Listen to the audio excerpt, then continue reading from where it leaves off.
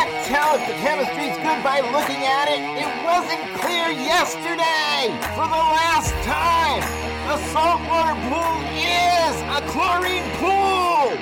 This is the Talking Pools podcast with pool pros from every region in the country. If it happens in a pool, you'll hear about it here. Everything from tips and hacks to the latest tricks and trends. Breaking news, we lay it on the line. We tell it like it is because we think you deserve to know.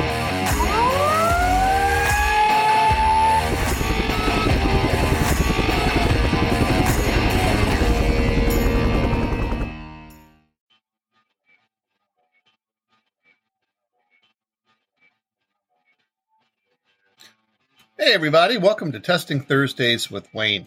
Again, I hope everybody had a wonderful week, and as I'm recording this, the hurricane is approaching the west coast of Florida, so please, everybody down in that area, stay safe, don't try to ride it out.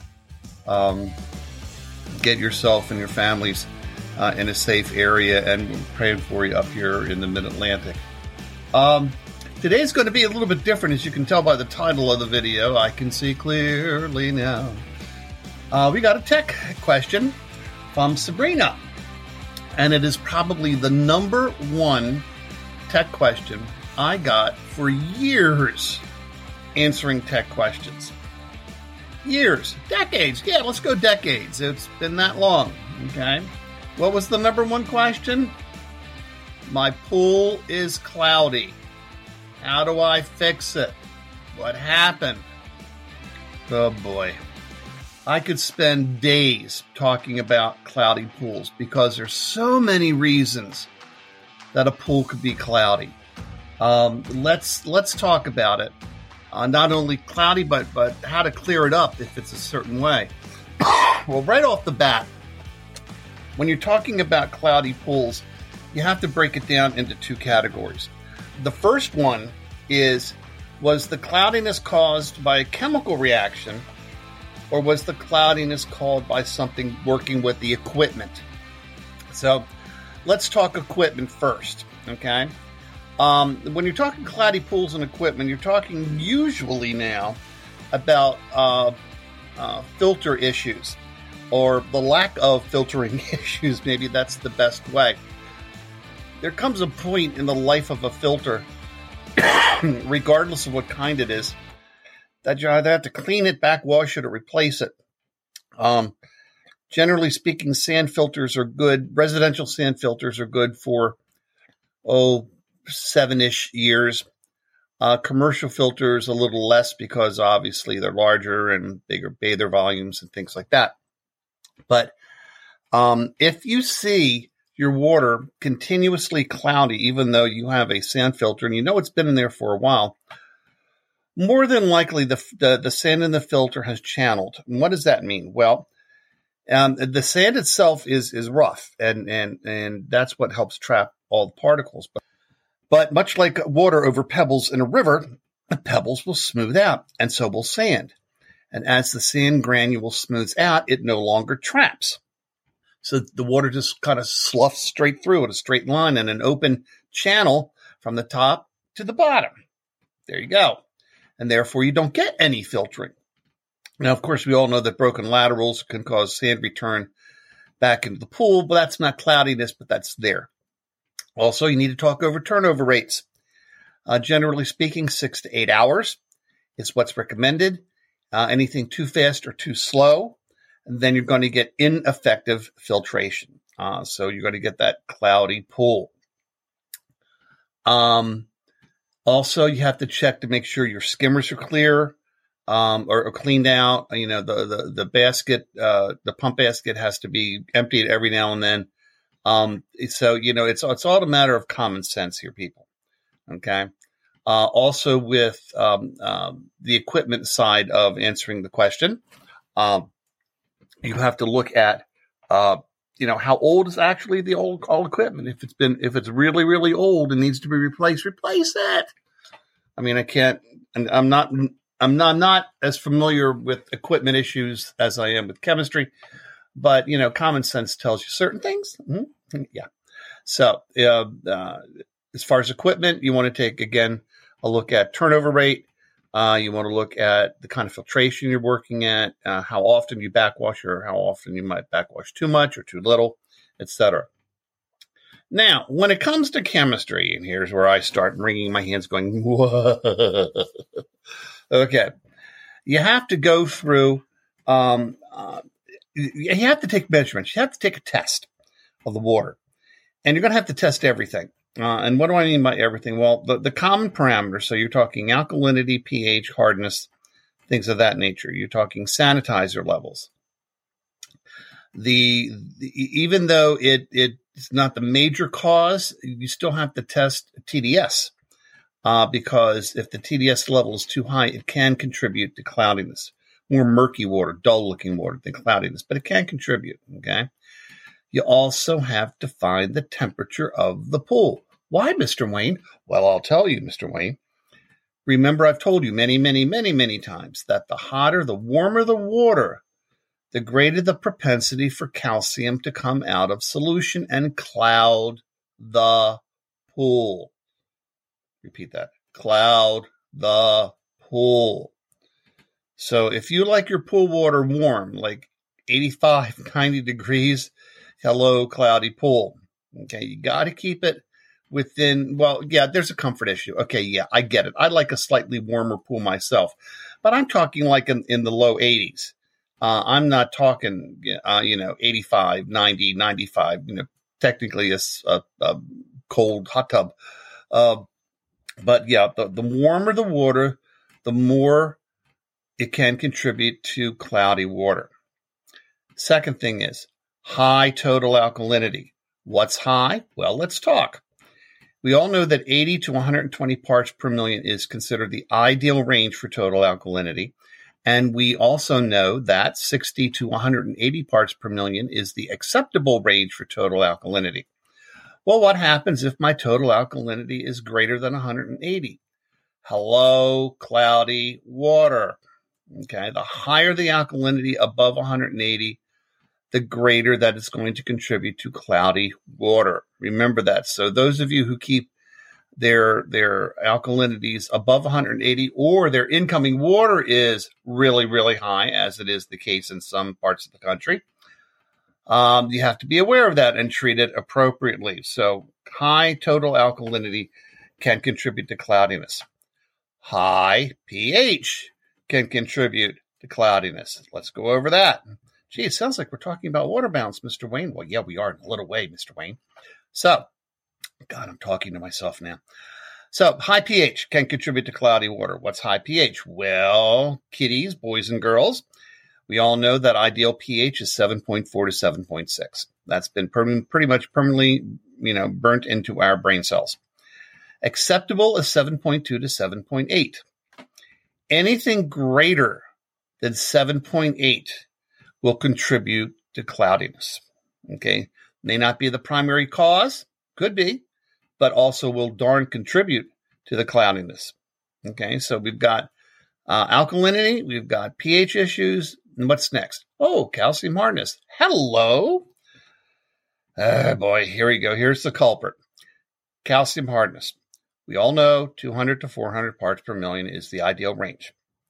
As far as an acceptable range, at the low end, it's 150, and there really isn't any high upper acceptable limit because of the differences, the significant differences in calcium hardness readings in makeup water, depending upon what part of the country you are. But generally speaking, if your calcium hardness reading is greater than 800 or 1,000 parts per million, it's going to be a fact that your water is probably going to be cloudy from the get-go. Okay. Now, so, and again, add to that, the hotter the water, the more calcium comes out of solution. So if you're keeping your calcium hardness readings on the high end of not good, and you add to that the fact that it's warmer water, hello soup, basically. Okay. So, keep calcium hardness low. What else do we have? Well, believe it or not, some other things that you might test for in water that can contribute to cloudiness.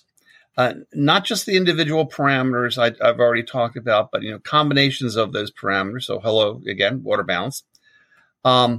Actually, high phosphates can contribute to cloudiness. So what again is high phosphates? Well, generally speaking, most of us in the industry recommend that if your phosphate level is greater than 125 parts per billion, you should be removing it.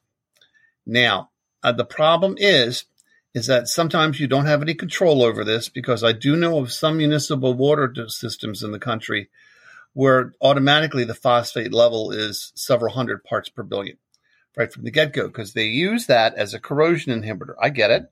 And as I've told you all before, Baltimore City Water has a little bit of phosphate in their system. And I'm talking a little bit. I'm talking around 100 parts per billion. So it's there. But when you get up into the upper ranges, it can contribute to cloudiness. Well, how do you get up into the upper ranges? Well, because the stupid people who landscape around pools, particularly those dreaded thing called lawnmowers, that, they cut the grass, and of course it blows right into the pool water. Of course they don't care. They're cutting the grass. They're not treating the pool. Runoff from fertilized plant beds, and anything high-end pools that are very, very well landscaped. It can come from all kinds of sources. Excuse me. So a very high phosphate level can contribute to cloudiness, or combinations of everything of the above. And let's look at some other things. Here's one. What do you think, people? Do you think metals contribute to cloudiness? No, because remember, metals, most common copper and iron, when they're present in recreational water, the water becomes discolored, but it stays clear. Ding, ding, ding, ding. I've told you all this before. Did you listen? I'm wagging my finger at you. Remember, if the discoloration is clear, it's usually metals. If the discoloration is cloudy or murky, then it's algae. Okay? Which leads to a discussion about sanitation. Okay? So, poor or little sanitation will absolutely contribute to cloudiness, plus all of the above stuff that I've talked about. Okay, so it's not, metals don't do anything. They do, but they don't cause cloudiness in and of themselves. But algae does, and can cause big time cloudiness issues when combined with some of the other issues that we've been talking about. So we've got ineffective sanitation. So whether you use chlorine or bromine, or using a chlorine generator to produce hypochlorous acid, chlorine, doesn't matter. I've also found that a lot of pools that are on PHMB, which is polyhexamethylene biguanide, commercial names you might be more familiar with, like Baquasil, Baqua Spa, things like that. That is the third sanitizer, the third product is classified as a sanitizer by the EPA. Chlorine and bromine are the other two. Now, PHMB is technically considered to be a microbiological control agent. Red is not red. Red is a combination of two different colors, blah, blah, blah, blah. Anyhow, I'm kind of wandering. Back on track, Wayne. So if you're dealing with PHMB and you don't follow the instructions on how to deal with it to the letter, then it can contribute to cloudiness. And then people go, I got to shock the pool, so I'll add some chlorine. Well, that's obviously a big mistake, because when you add a halogen, pretty much you add anything but hydrogen peroxide to a pool that's using PHMB, you've created a monster. You've created the blob. You've created what looks to be like strings of snot floating in the pool, because PHMB is pretty much incompatible with everything but hydrogen peroxide. So that's what you would use to shock it. Now, the problem with hydrogen peroxide is that I'm talking hydrogen peroxide at 30 to 40% strength. Not the strength of hydrogen peroxide you get in the brown bottles at your local Walgreens or Rite Aid or CVS. That's about 4 to 5%. I'm talking industrial strength, commercial strength hydrogen peroxide, 30 to 40%.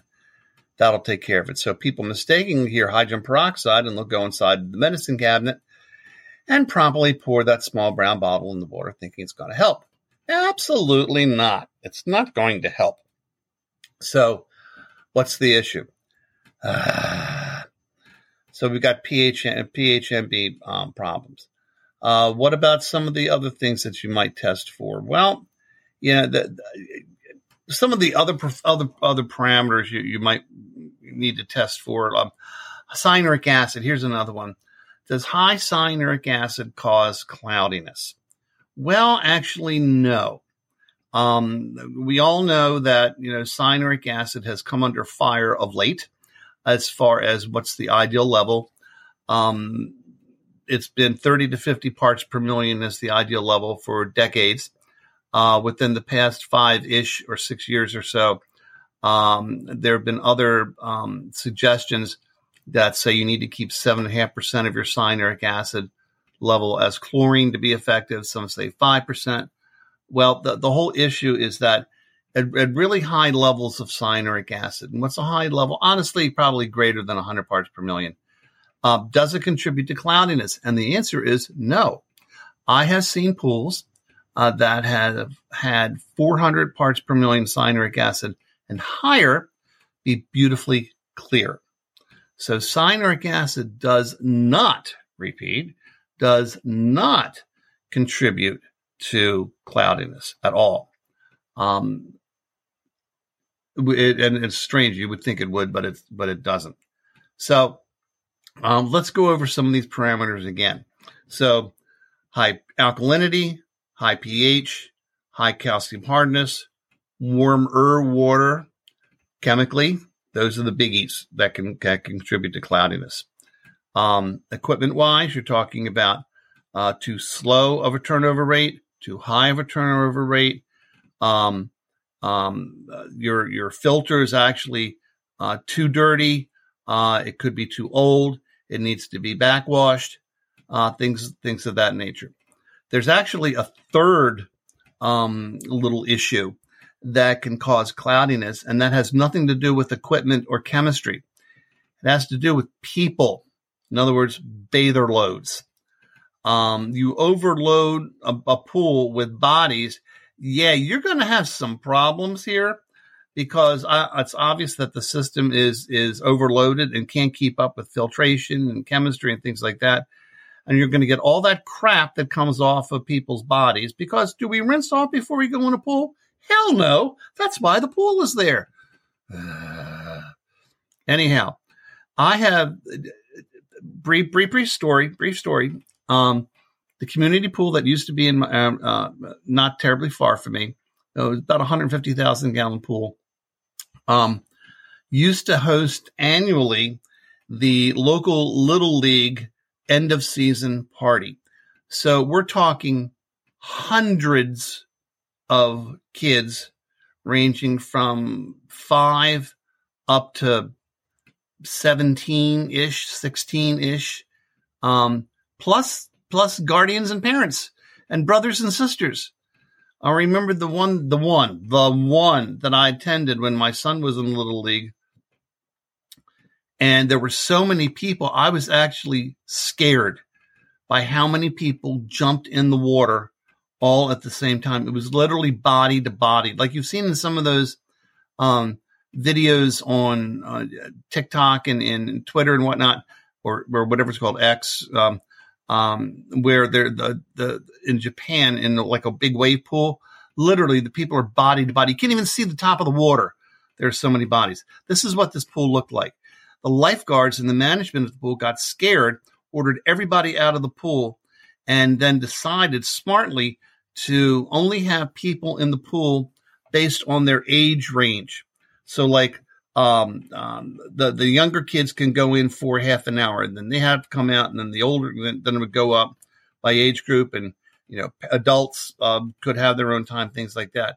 Because the lifeguards, the 3 lifeguards, there were so many people who just couldn't. It was a safety issue and a liability issue, and so that was the only way they could do it. They did this for years, until the pool finally went belly up. But that's a whole nother story, a whole nother podcast.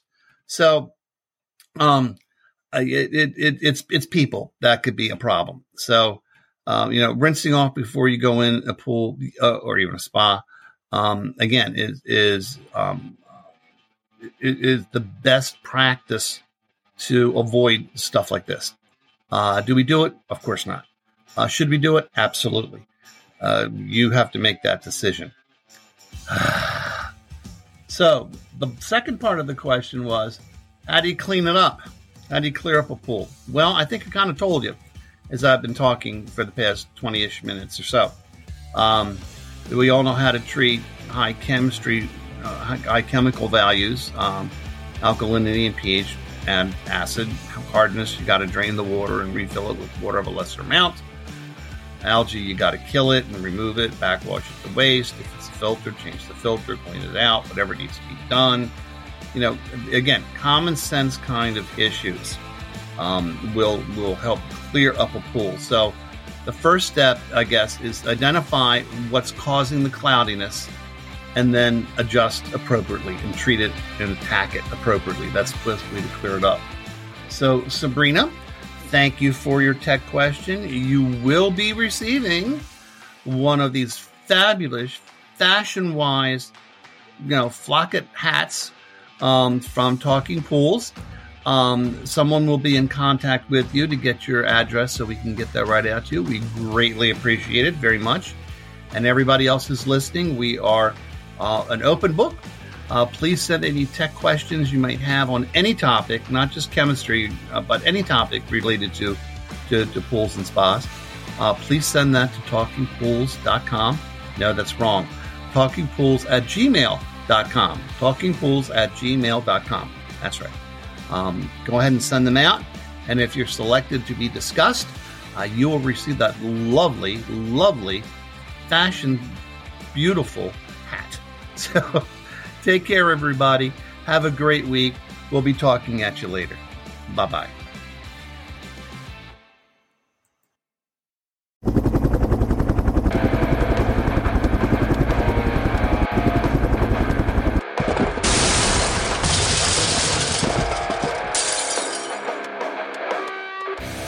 I just wanted to take a minute to say thank you for listening today. I'm hoping you enjoyed the episode as much as we enjoyed putting it together for you. Listen, it's been a couple of wacky, crazy, screwed up years from pandemic to Poolmageddon. I just want you to know that we are all in this together. If there's anything that we can do for you, send me an email at talkingpools@gmail.com. Again, that's talkingpools@gmail.com. We're here. This is your podcast. We are the Pool People's Podcast, of the Pool People, for the Pool People, by the Pool People's Podcast. This one is about you. So thank you for tuning in and listening. Do me a favor, click subscribe before you go. That way you don't miss an episode.